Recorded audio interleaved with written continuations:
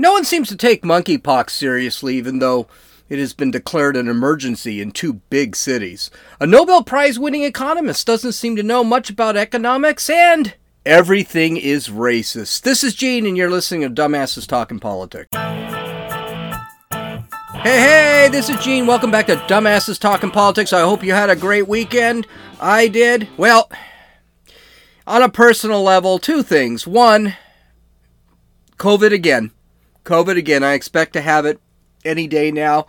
I went up to LA. My daughter has it. The entire family has it right now, except one of my grandsons. So I'm expecting probably this is the new variant that I haven't caught yet. But that's okay. I'm not the only one who catches it, who's caught it multiple times. If I start coming down with symptoms, that will be literally the 3rd time that I've had COVID. So you can tell right off and that's over a span of 2.5 years. So you can tell this disease is not going anywhere. I expect to get it. I woke up this morning with a headache, but I figured that was just allergies, so I feel pretty good. I sound pretty good. I mean, my daughter sounded like crap. My grandsons who have had it, they had 101 fevers. Again, not great. Absolutely not great. They all feel like crap, but my daughter recovered from it pretty quick. She had it for about 4 days, and then it went away, and now the boys seem to be doing better, but they're still struggling. So that's bad. So here, let's go. Oh, and the second thing, I just finished reading a book called The Abolition of Sex. Abolition of Sex. I'm looking it up because I can't remember who the author is. There it is. So the author is Kara Dansky, I believe her name is. Let's see. Yeah, Kara Dansky. And it is it's a very interesting book. It's a very short book. It's 126 pages. It's a pretty easy read.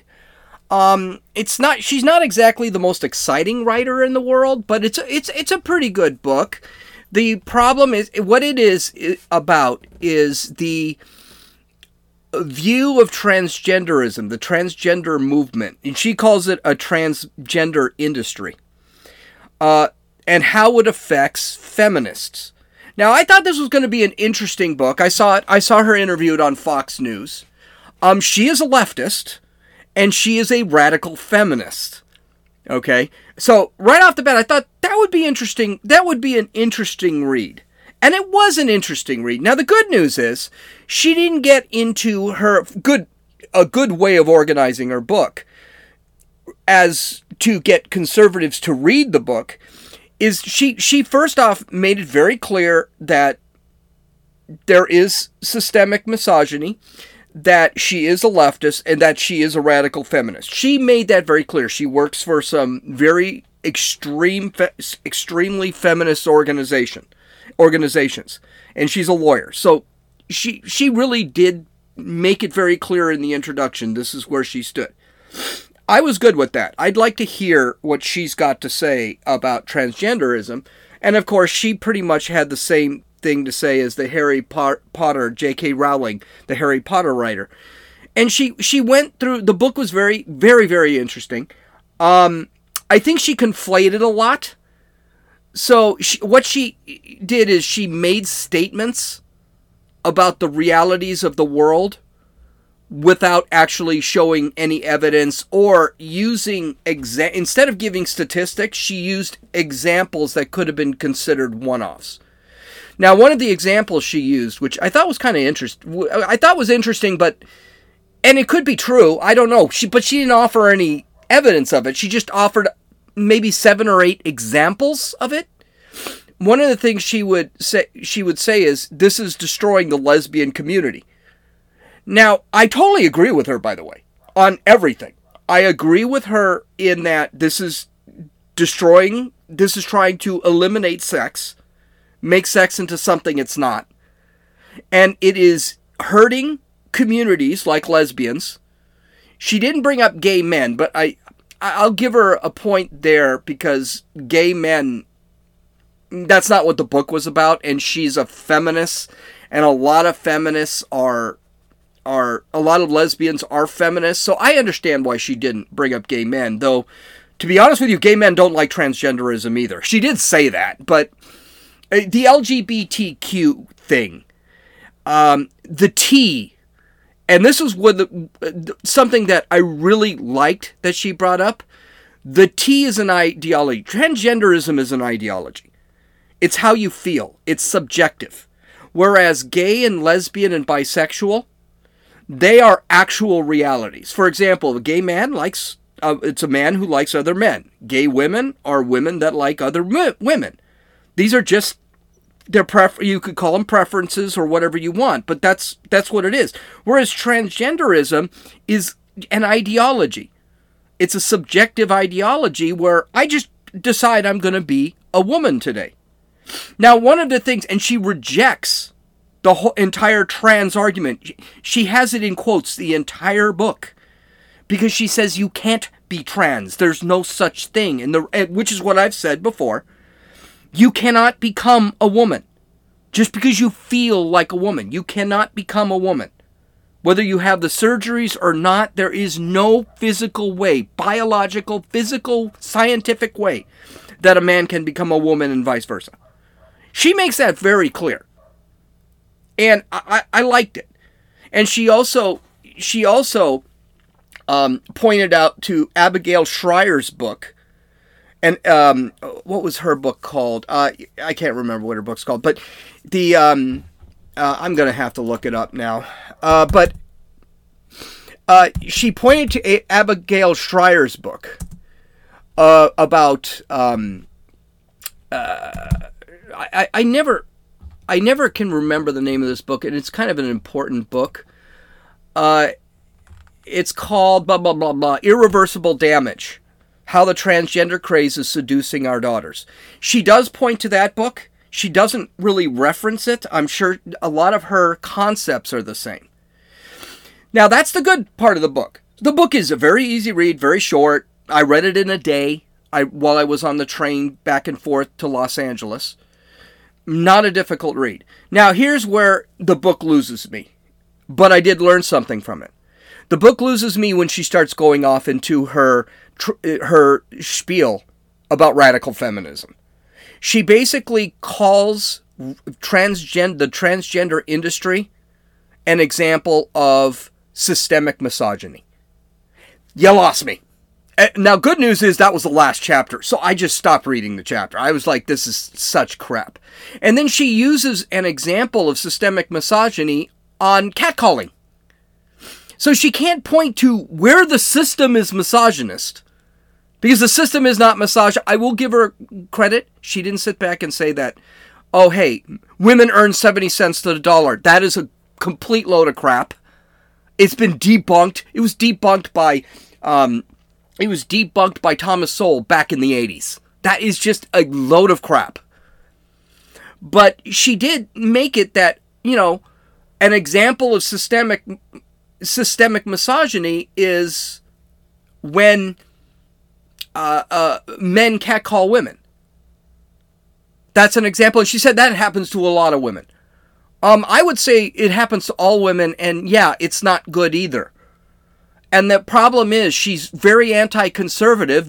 And she admits this is the only thing that conservatives and I have in common. But most conservatives don't think that's good either. We don't believe in catcalling. But because there are individuals, she conflates the entire system to being systemically misogynist by catcalling. So she lost me in the last chapter. But, it's a good book. I did read it. So let's get to some news, and then I've already wasted 9 minutes talking about that book. But I thought it was a good book, and I wanted to talk about it before if you go to my website, it's not there. I just made that up right now. So here's the thing. I'm really glad Joe Biden decided to take all those shots for the China virus. I don't know, what is he up to, 4 shots? He's tested positive again on Saturday. Now remember, he tested positive about a week and a half ago. And so he hid for 7 days. And then he tested negative for 4 days straight, and then on Saturday again he tested positive. Now, they call that, just basically a throwback throwback COVID. In other words, he never really got rid of COVID. The other thing is a lot of the drugs he was taking probably suppressed the virus, so the virus wasn't detectable. And it's also very possible a lot of the positive test could be going on for about a month, because he might have a lot of dead virus in his system. He says he feels fine. He doesn't have any issues. He feels fine. But again, this is a good thing for the Democrats because it gets Joe Biden out of the picture. Okay, in more news, Nancy Pelosi is supposed to go to Taiwan this week. A lot of people are saying it's going to be tomorrow, though it is not on her itinerary on her trip to Asia. China is doing some major saber rattling, going to the point where they said they would shoot down her plane. Well, the United States apparently is supporting her because they've sent the USS Ronald Reagan and basically a aircraft carrier group to Taiwan to protect Nancy Pelosi. And Nancy Pelosi's plane is being escorted by United States fighters. So it sounds like she's going to go, but a lot of people don't want her to go because they're afraid of China. This is a problem. She is now going to have to go. If she doesn't go, you might as well just write off Taiwan. They're done. Because the United States cannot show fear. And again, the talk is she'll be there tomorrow. If she hasn't already been there, we may not even know. But if she doesn't show up to Taiwan, it's going to show weakness. And you can bet probably in September when China is able to do a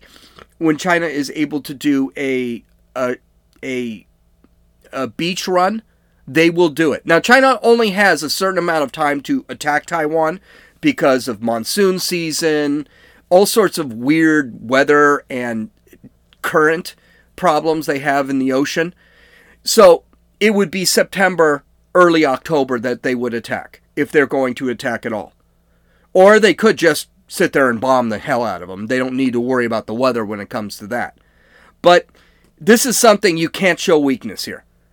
The good news is the Biden administration looks like they're not showing weakness. I mean, they sent an aircraft carrier group out there, one of our newest and best nuclear-powered aircraft carriers, and battleships are out there right now. So we'll have to see how that goes. Last week there was a bill called the Healthcare for Veterans Act or some crap like that put a ton of money into, well, basically it was a pork bill. Now, understand something. With the Inflation Reduction Act and this act, they're trying to sneak the Green New Deal in. Not one Republican voted for it. And then you've got people who are running around screaming that, oh, Republicans hate veterans. No, that's not it. It was a pork bill. What it essentially did was it took $400 billion of discretionary spending and made it into mandatory spending. And it didn't really talk about what it was going to do with that spending. That was wrong with the bill. Not one Republican supported it, including Mitt Romney. That's got to tell you something. As a matter of fact, the media is really going after Mitt Romney right now because he didn't support that. He actually said, this is a pork bill. We got to stop spending, which is what makes the Inflation Reduction Act so crazy. Because the Inflation Reduction Act spends another $400 billion just on green stuff. It has nothing to do with inflation. Here's the secret. It's really simple. If the government overspends, inflation goes up. And whenever a bill is put into law, that bill is going to last longer than the bill says it's going to last. So, for example, the Inflation Reduction Act says the bill will be paid off in 3 years. It will not be paid off in 3 years. It's going to go beyond 3 years. There's no question. The Congressional Budget Office, which is wrong about everything, also says the same thing. This is going to be a 10 to 20-year bill. It is not going to be a 3-year bill. So that's the whole kick. So the Democrats basically, hey, we got really high inflation. We got really high gas prices. Joe Manchin, who supported the Inflation Reduction Act, was tricked, probably by the name, because it's not going to lower inflation. It's going to raise inflation. And even the CBO says, yeah, this is not going to lower inflation. It's going to raise inflation. And, I mean, he said that, they're going to spend money on oil, and they're going to spend, this is what Manchin said, and coal, and things that his state really needs. The bill doesn't do that. And it's not going to do that. It's all a lie. So Manchin basically got screwed in this whole thing. And it's a tax and spend bill, this Inflation Reduction Act. The Veterans Act, of course, is dead. That's not going anywhere. The Democrats are probably going to get it passed, but they're a little bit nervous. What the Democrats want to use is reconciliation, which means that this bill, if the CBO says, yeah, we approve it, and you can use reconciliation for the bill and the numbers all make sense. Okay, that doesn't mean it's going to stop inflation, but that's not what the money is allocated where it's going to be. Okay, that makes sense. The problem with Manchin has been running all over the news outlets this weekend to try and push this act. The problem he has is that people aren't buying it.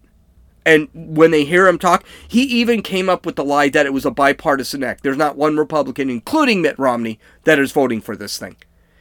The thing that makes the Democrats nervous and will completely eliminate reconciliation is the Kyrsten Sinema, the Democrat from Arizona. She refuses to take a stance on this bill until she reads it.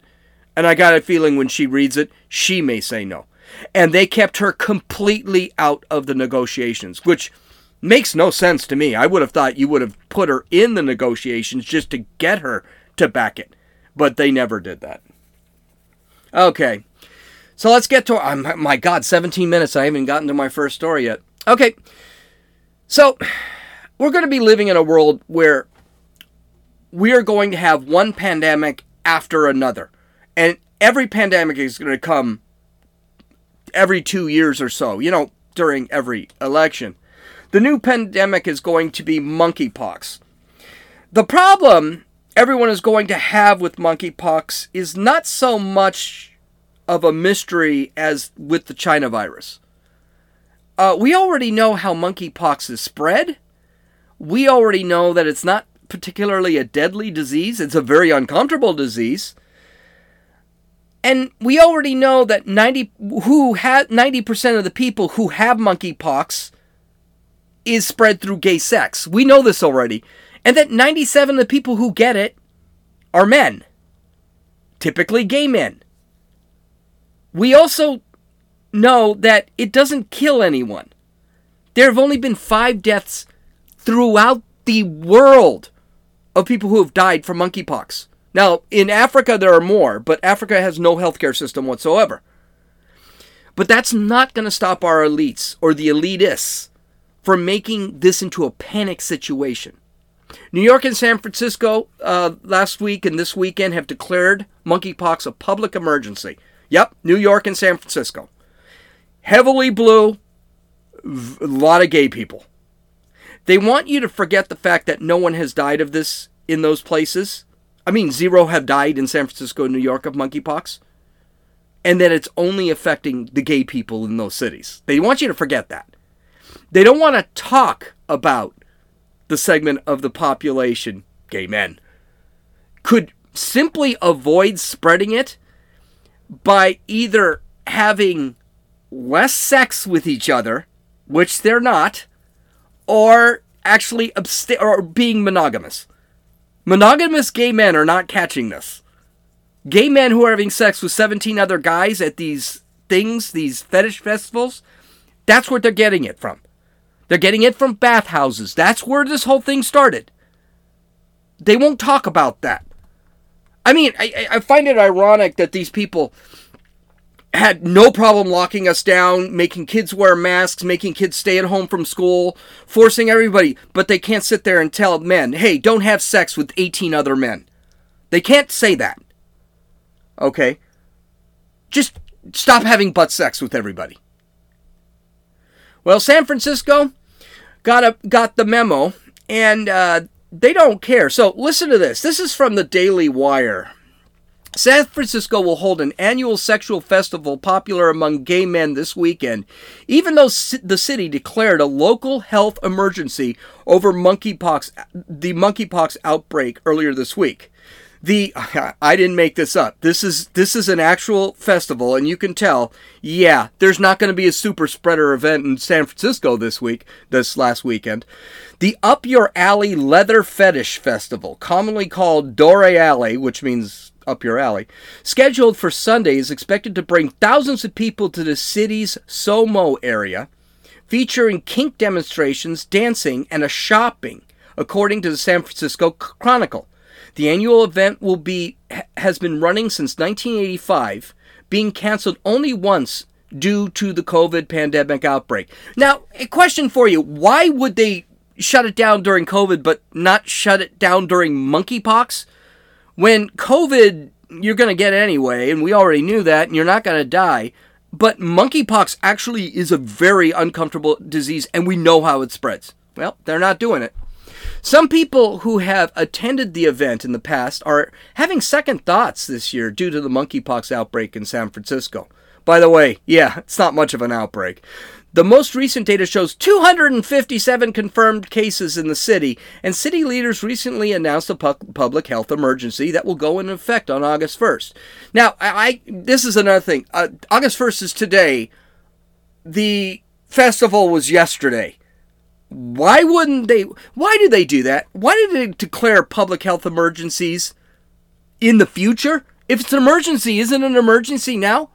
And by the way, 257 people, there are like 4 million people in San Francisco. So where are they coming up with this is a public health emergency, 257 cases? That's like 0.5% of people actually catch monkeypox. Well, they're going to have an outbreak. Continuing with the article, quote, the same population that's being most affected by the disease is the same population that attends these events. In other words, gay men. They can't even say it, that gay men are catching it. 29-year-old San Francisco resident David Harris said, I don't even want to be there this weekend. Harris, who identifies as bisexual, told the Chronicle that he is frustrated with the group organizing the event. Folsom Street, that's the group. For the apparent lack of concern around the disease. Quote, I've been scanning their posts. They have yet to say a single word, even mentioning the word monkeypox. It just feels utterly irresponsible, Harris said. Yeah, it is irresponsible, but that's the problem. This is considered a protected group, so you can't tell them not to do this. Here's the thing. This is going to be a super spreader event. There's no question. Monkeypox will be all over San Francisco by day after tomorrow. And then they will make it a major emergency.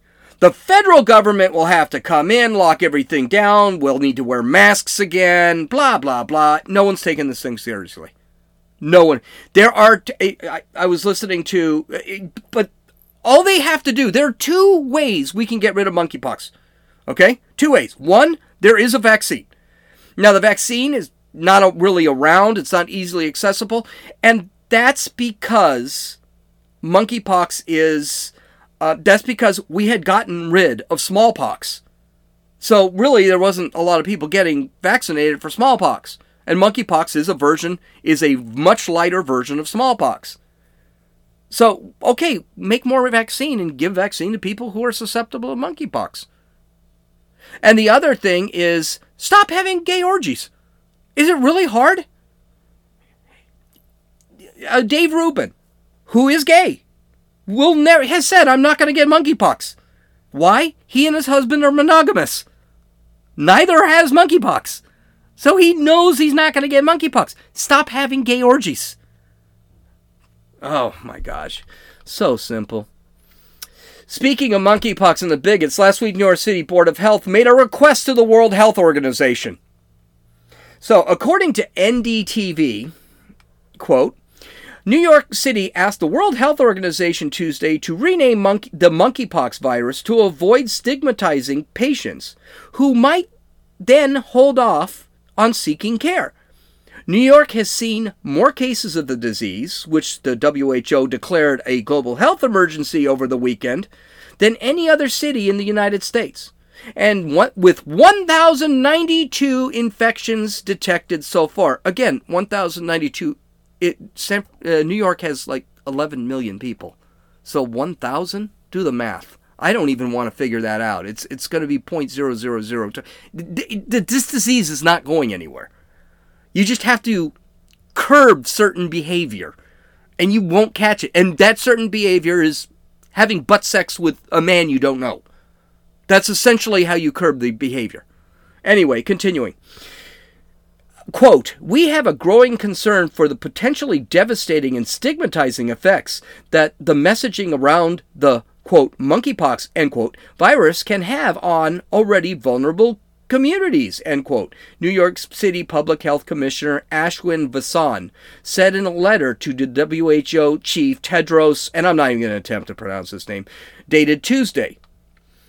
The idiot continued, and in basically racist fashion, which no one points out, continuing to use the term monkeypox to describe the current outbreak may reignite the traumatic feelings of racism and stigma, particularly for black people and people of color, as well as members of the LGBTQIA+ communities.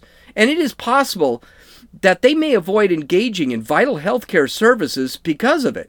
Maybe they should just avoid engaging in butt sex with strangers. That could do it too. But let's get to the crux about it. Black people get it. Let's get to the crux. Black people get this disease just like white people do. Okay? Through their behavior. This disease does not sit there and say, we're going to attack this black person today. But to this guy, calling anything with the word monkey in it means you're referring to black people. Which basically means he's a racist. No one points that out. I mean, I would have thought and said, hey, does anyone know that you just are saying that we can't call it monkeypox, not because it was discovered in monkeys, but that you are actually saying you believe black people always identify as monkeys? When I heard about the disease, I didn't think about black people. I thought, who's having sex with a monkey? Next, there should be some worry in the LGBTQRSTUVWXYZ carrot. There should be some worry in that community. Because that's who's getting it. They're the ones who are catching it. They're the ones who are spreading it. Why can't we sit there and say that? But the left has a problem actually saying that. Because not only do they think having butt sex with 20 people is not a stigma, they also think it's a good thing. That's why they push it. Anyway, the WHO said, we're going to rename monkeypox eventually. We don't know when we're going to do it. We don't know what we're going to call it. So, okay, good for them. Okay, speaking of changing language, the Biden administration is doing this grift that we are not in a recession. They are actually telling everybody that, this isn't a recession. We're not in a recession. Okay, whatever. Wikipedia, and by the way, they're getting help. They're getting help from the media. They're getting help from the internet. They're getting help from everywhere. Wikipedia had over 40 edits to the term recession this weekend. Now, a recession is defined as a recession is defined as 2 straight quarters of negative GDP growth. And again, I've said this. I mean, you could say we were in a recession before the second quarter of this year because the first quarter we had no growth whatsoever. So right now, technically, we've had three quarters of no growth and 2 quarters of contracting growth. So you could say we've been in a recession for a while. But anyway, so Wikipedia has decided to edit the term recession, and they've had over 40 edits of the term. I read it. It gives like 2 paragraphs before they come down and said, usually it was 2 negative contracting growth of GDP. They do still say it. They never removed it. But they have 2 paragraphs of other crap that, quite frankly, doesn't make much sense. By the way, I find it amazing. This is the same website that has difficulty actually defining woman. Here's the problem with definitions. Definitions are pretty exact. So, they basically have no definition of this word recession by having lots of definitions of the word definition of the word recession on their website. So by adding so many definitions, they've basically taken away the definition of the word recession. You don't know what it is. All right. And what's going to really be weird is when we go through a third quarter of no GDP or contracting GDP growth, which is what we're going to have. They're going to change the definition again. I mean, we're never going to be in a recession as long as Joe Biden is in the White House. We're just never going to be in a recession. Doesn't matter. We're all starving. We got food shortages. We got shortages of gas. None of that matters. We're never going to be in a recession. But the problem that Wikipedia had is that they really have a problem with definitions because definitions are pretty exact. There is a definition of something. Well, what did they do? Let's actually change the definition of definition. They did that this weekend. Last week. There were people that actually changed the definition of definition. I guess last week's definition of definition needed to be redefined so that definition had the definition that woke like to define. See what I did? A Kamalaism. Now I do that, I keep going. I could actually keep that going, but I'm out of breath, so I'm not going to. Just like Kamala does. But it's also got the media going with the Democratic narrative of we're not in a recession and it doesn't matter if we're in a recession, which if they say we're not in a recession, but it really doesn't matter if we're in a recession, that tells me we're in a recession. Okay. Now, here's Brian Stelter talking with Paul Krugman. Now, Paul Krugman is a Nobel-winning economist. I don't know why. He's been wrong his entire career. I actually read Paul Krugman's crap, and he is always wrong.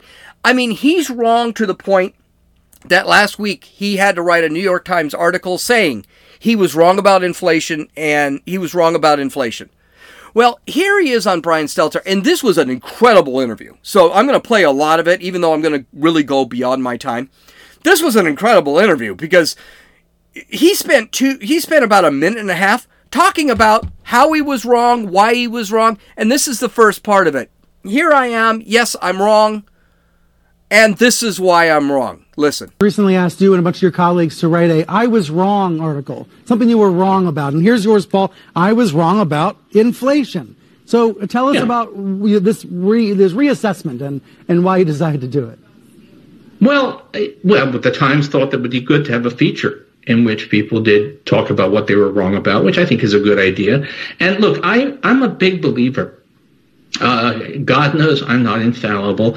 And I try to make a point of admitting when I was wrong. And you really want to do this. There was an earlier episode back during the Obama years when a lot of people predicted runaway inflation under Obama. And when Bloomberg went back to ask people who had wrongly predicted inflation, not one of them would admit having been wrong. And so that's an example of what you don't want to do. You want to say, look, I got it wrong. Why did I get it wrong? What have I learned from the experience? Right. So why were you wrong about inflation, and what do we need to know now about it? What appears to be the case, some of it is stuff that clearly no economist could have forecast. I didn't know that Vladimir Putin was going to invade Ukraine, and that's a significant part of what's going on. Things, external events. But partly it does appear that the U.S. economy has somewhat smaller productive capacity than we thought.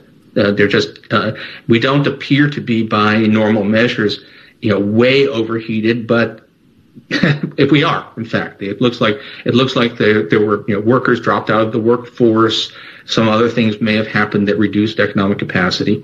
And the other is that inflation appears to have been more sensitive to an overheated economy than past experience would have led us to believe. So, there were some reasons why I was wasn't just complacency. There were some reasons why I didn't think inflation was going to be a problem, and it turns out I was wrong. It's a complicated world out there, and if you never make a wrong prediction, you're not taking enough risks. Okay, first off, this is a stupid question by Brian Stelter, which doesn't shock me because he's a stupid person. He was wrong because he was wrong. And I do want to point out, then he comes up with excuses while he was wrong. Well, the war in Ukraine. The supply chain problem. Hello? We knew that was happening.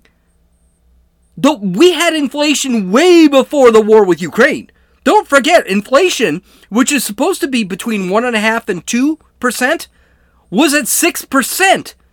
6 months before Vladimir Putin invaded Ukraine. So you were wrong about inflation way before that. And also the supply chain crisis, people were bitching about it before. This is insane to sit there and say, well, I didn't know we were going to have a supply chain. What? We knew when Biden took the White House there was going to be a supply chain problem. There was a supply chain problem during the pandemic. How did he not know that stuff was going to happen? He's just following the president's lines. That's it. And by the way, just a reminder, this guy hasn't been right about anything when it comes to economics. I have no idea how Thomas Sowell didn't win a Nobel Prize, but this idiot did. This guy, and just to give you clarity, this guy has never admitted he's been wrong. He's been wrong about everything, and he's never admitted, and in fact, he's excoriated people online and through his writing who don't agree with his views. He's a terrible person. Here's the thing. And the President of the United States is going to have to do this eventually. Because inflation, not going away. Gas prices, I know, he keeps screaming, gas prices went down again. They've gone down a good 65 cents in California. But here's the problem. They're still over double what they were when he took office. So no one is looking at $5.35 in gas in California and saying, yeah, and that's just the station I go to. One down the street, it's still $6. No one is looking at the gas crisis and saying, yeah, things are getting a lot better. They're not. Everyone's saying, yeah, but it used to be $2.70 in California. Now it's $5-something. $5.40, which is double what it was. So no one's doing this. This is not going to work. But the president eventually is going to have to, if he's going to maintain any credibility, he's going to have to admit that he screwed up. That he made a mistake. Is he going to do that? I doubt it. But that's probably why Democrats are going to get murdered in November. Okay, in this next clip, I know I'm way over, but I wanted to get through this because this is pretty insane here. In this next clip, how does he solve or how does he deal with the problem of being wrong? He gets it wrong again. In basically the next statement, he gets it wrong. Here he is talking about the recession and whether it's actually important and devastating. Listen. Can we dispense with the recession debate real quick? Are we in a recession, and does the term matter? No, we aren't, and no, it doesn't. I mean, one sentence. That was it, huh? That was it. It's none of the usual criteria that real experts use says that we're in a recession right now. And what does matter? The state of the economy is what it is. Jobs are abundant, although maybe the job market is weakening. Inflation is high, though maybe inflation is coming down. What does it matter whether you use the R word or not? Certainly the White House was trying to encourage reporters to use the technical definition, but certainly many are using a broader definition. So this is going to go on for a while, and I feel like everybody's playing their roles the way you would expect them to play their roles. What should the media's... Go ahead. Yeah, I would say that this is especially vitriolic. I mean, I get, I've been in this business for a couple of decades and get lots of hate mail and see stuff. I've never seen anything as bad as this. The determination of a lot of people to say it's a recession is above and beyond anything I've ever seen. What do you think is driving that? Just partisanship and polarization getting worse and worse every year, and thus this? Yeah. Yeah, it's partisanship. People want it. It's the Biden recession. They want their Biden recession. They're going to have it. Never mind the fact that that it in fact is not a recession in any technical sense. Is it fair to say this is the weirdest economy we've ever lived through? This guy is such an a-hole. Okay, a couple of things to point out that I think Stelter and him admitted. One, this is based on partisanship. Okay? People are going to say what they're going to... He was referring to Fox News, by the way. And he actually did say it once or twice in the interview. He was talking about Fox News. Well, Fox News is calling this a recession.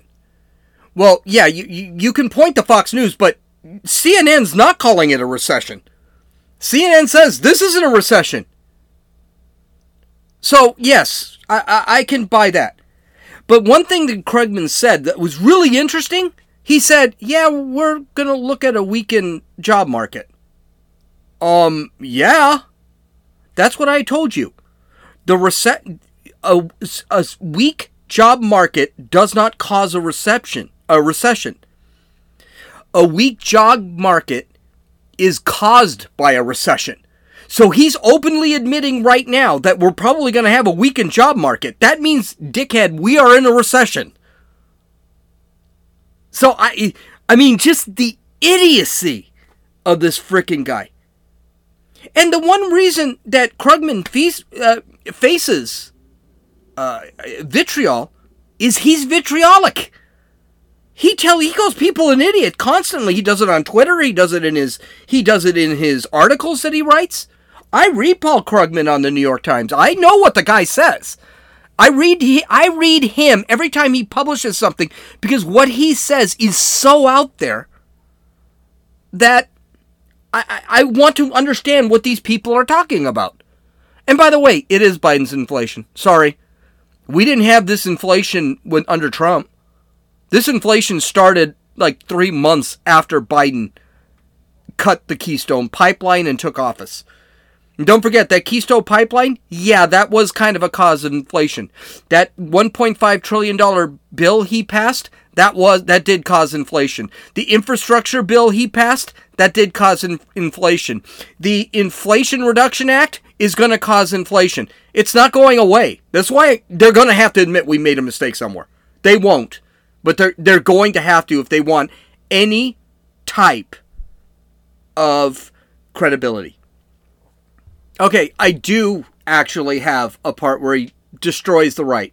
He knew this had to come. This had to come. I don't know if this is a this is a stupid question and really doesn't belong in this interview about the economy and everything else.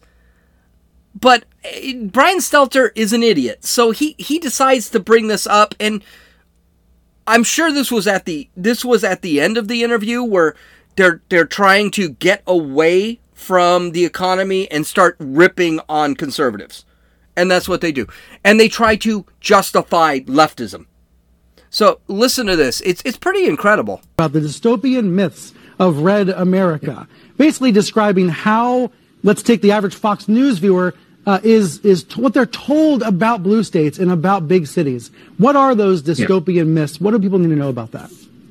Well, first of all, there's the specific issue of the whole Black Lives Matter demonstrations, which a large part of the country, certainly a lot of the mail I get, people think that lots of Manhattan was burned to the ground. They think that this was an enormously destructive thing when, in fact, yes, there was some arson and looting, but actually really not very much in a country the size of the United States and for demonstrations that size. So they think that... Can I clarify, Paul? That's because whenever we're talking about the January 6th hearings, the likes of Sean Hannity always say, well, why aren't you investigating the summer of 2020 riots? That's what they say basically every day. Yeah, and you're in Manhattan, right? I mean, you know that there it is not a burned out shell. This just never happened, but they're told that it did. There were windows shattered in my building, and it was awful, and we cleaned it up the next day, and that's what people do. Sorry, I digress. Go ahead. Yeah, and the other is about crime. Now, we have in fact had a significant surge in murders since the pandemic, probably because social isolation and all of that, which has been nationwide. And is broad. It's about as much increase in rural areas and small towns as it is in big cities. But the idea And it varies a lot among cities, but New York, of course, is everybody's favorite. And a lot of the country thinks that New York is an extremely dangerous place, which it once was. A lot of people think that New York now is New York of 1975 with large no-go areas and high murder rates, when in fact it's one of the safest places in America, even after this rise in crime. It's still way, way less crime than there was in 1990. So that's another area where media coverage matters so much. This was an amazing statement that this guy is making. First off, Brian Stelter used the word dystopian twice. What are the dystopian views of America that red states are having, or conservatives are having, or Fox News is having? Incredible. Just unknowing what is happening in the real world. To have no idea how bad it is out there. Oh, well, New York's not a shell. New York might not. Minneapolis is. Seattle was. Portland was. Los Angeles is. I mean, cities are falling apart. Do you know how I know? Get out of your limousine and go walk around these cities. I guarantee you, Paul Krugman and Brian Stelter do not take the subway. I guarantee you, they do. I definitely know Brian Stelter doesn't, because he'd fat his whole sin. Don't walk through the city. I guarantee you, when these guys do, they have armed security. I mean, what a just blind way to look at the country right now. You know, maybe it's not Republicans and conservatives that have a dystopian view of the cities like New York, Los Angeles, San Francisco, Portland, Seattle, Washington, D.C., Baltimore. Maybe it's not us that have a dystopian view.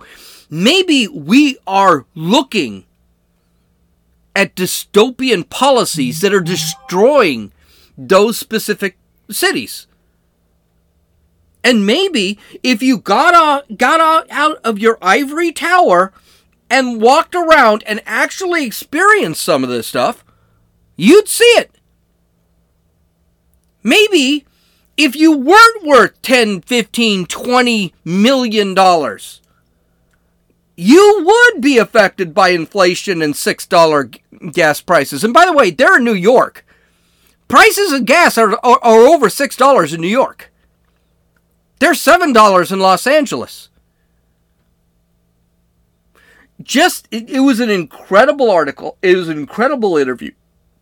And by the way, he spent the first part of the interview saying how he was wrong. And then he spent the rest of the interview sitting back and being wrong again. Oh, yeah, hey, New York, the BLM riots weren't that bad. I mean, my God. You guys were in front of a burning building saying the riots were mostly peaceful. Things are burning, but it's mostly peaceful. That guy, by the way, just won a Pulitzer this week. This weekend. The idiot standing in front of a burning building saying that it's fiery but mostly peaceful won a Pulitzer Prize this weekend. So, do you wonder why I really don't give a damn that Paul Krugman won a freaking Nobel Prize? Do you think I care about someone winning a prize? Nicole Hannah-Jones won a Pulitzer Prize. She's an idiot. The document that she won her Pulitzer was freaking wrong. To the point that historians wrote a letter saying, hey, this is all wrong. She still won a Pulitzer Prize. Incredible. Oh, I was on fire today. 49 minutes. Oh my gosh. 49 minutes. You know what? Let's make it an even hour. I have one more story. I was going to save this till tomorrow, but screw it. I'm way up there. I might as well just go for it and finish today off. And I feel like talking. So, according to Daily Wire, a Baltimore family just filed a $25 million lawsuit against Sesame Place, a theme park in Pennsylvania. It's in Philadelphia, actually. So, right out the bat, a lot of black people in Philadelphia. Claiming their daughter were targets of racial discrimination, of course, after being ignored by characters in costume. The filing comes not long after a video of a Sesame Street Place employee dressed as Rosita, which is a Sesame Street character, seemingly ignoring two black girls during a parade that went viral online, sparking nationwide outrage and accusations of racism. Of course. Social media was flooded with examples of similar incidents and allegedly took place at the amusement park, which only helped fuel the fury. Now, I did see the video. And by the way, those costumes, in Philadelphia right now, it's like 90 degrees with 200% humidity. It's miserable over there. And you're in this furry costume, and you can't see. And it looked like the character just couldn't see him. I mean, didn't see him. And you see a point in the video, you see, while the character is walking, I'm sure you've seen this video, it did go viral. The character was waving no, and it wasn't waving no to the little girls. The character was waving no to the person who wanted them to hold the baby. And you got to remember, in these parades, there's a time limit. They got to move. So it looks like the character is looking down, but it also looks like the character is looking at where he or she, whoever is in there, is just looking down to make sure they're not going to fall. These costumes this is what the left is going to do. The left is going to make it that, okay, we're just not going to do this anymore. The left loves taking away fun. Anyway, I'm sorry, I've been ignored at these parades. People have been ignored at these parades. Not everyone can get acknowledged at these parades. And I tell you, we could have the same number of videos where the characters ignored the white people. Because the characters are told, move. Yeah, well, these guys are, I was going to read another two freaking paragraph. I'm not going to, because I don't want to mention the lawyer's name and stuff, because he's an idiot. But this is all about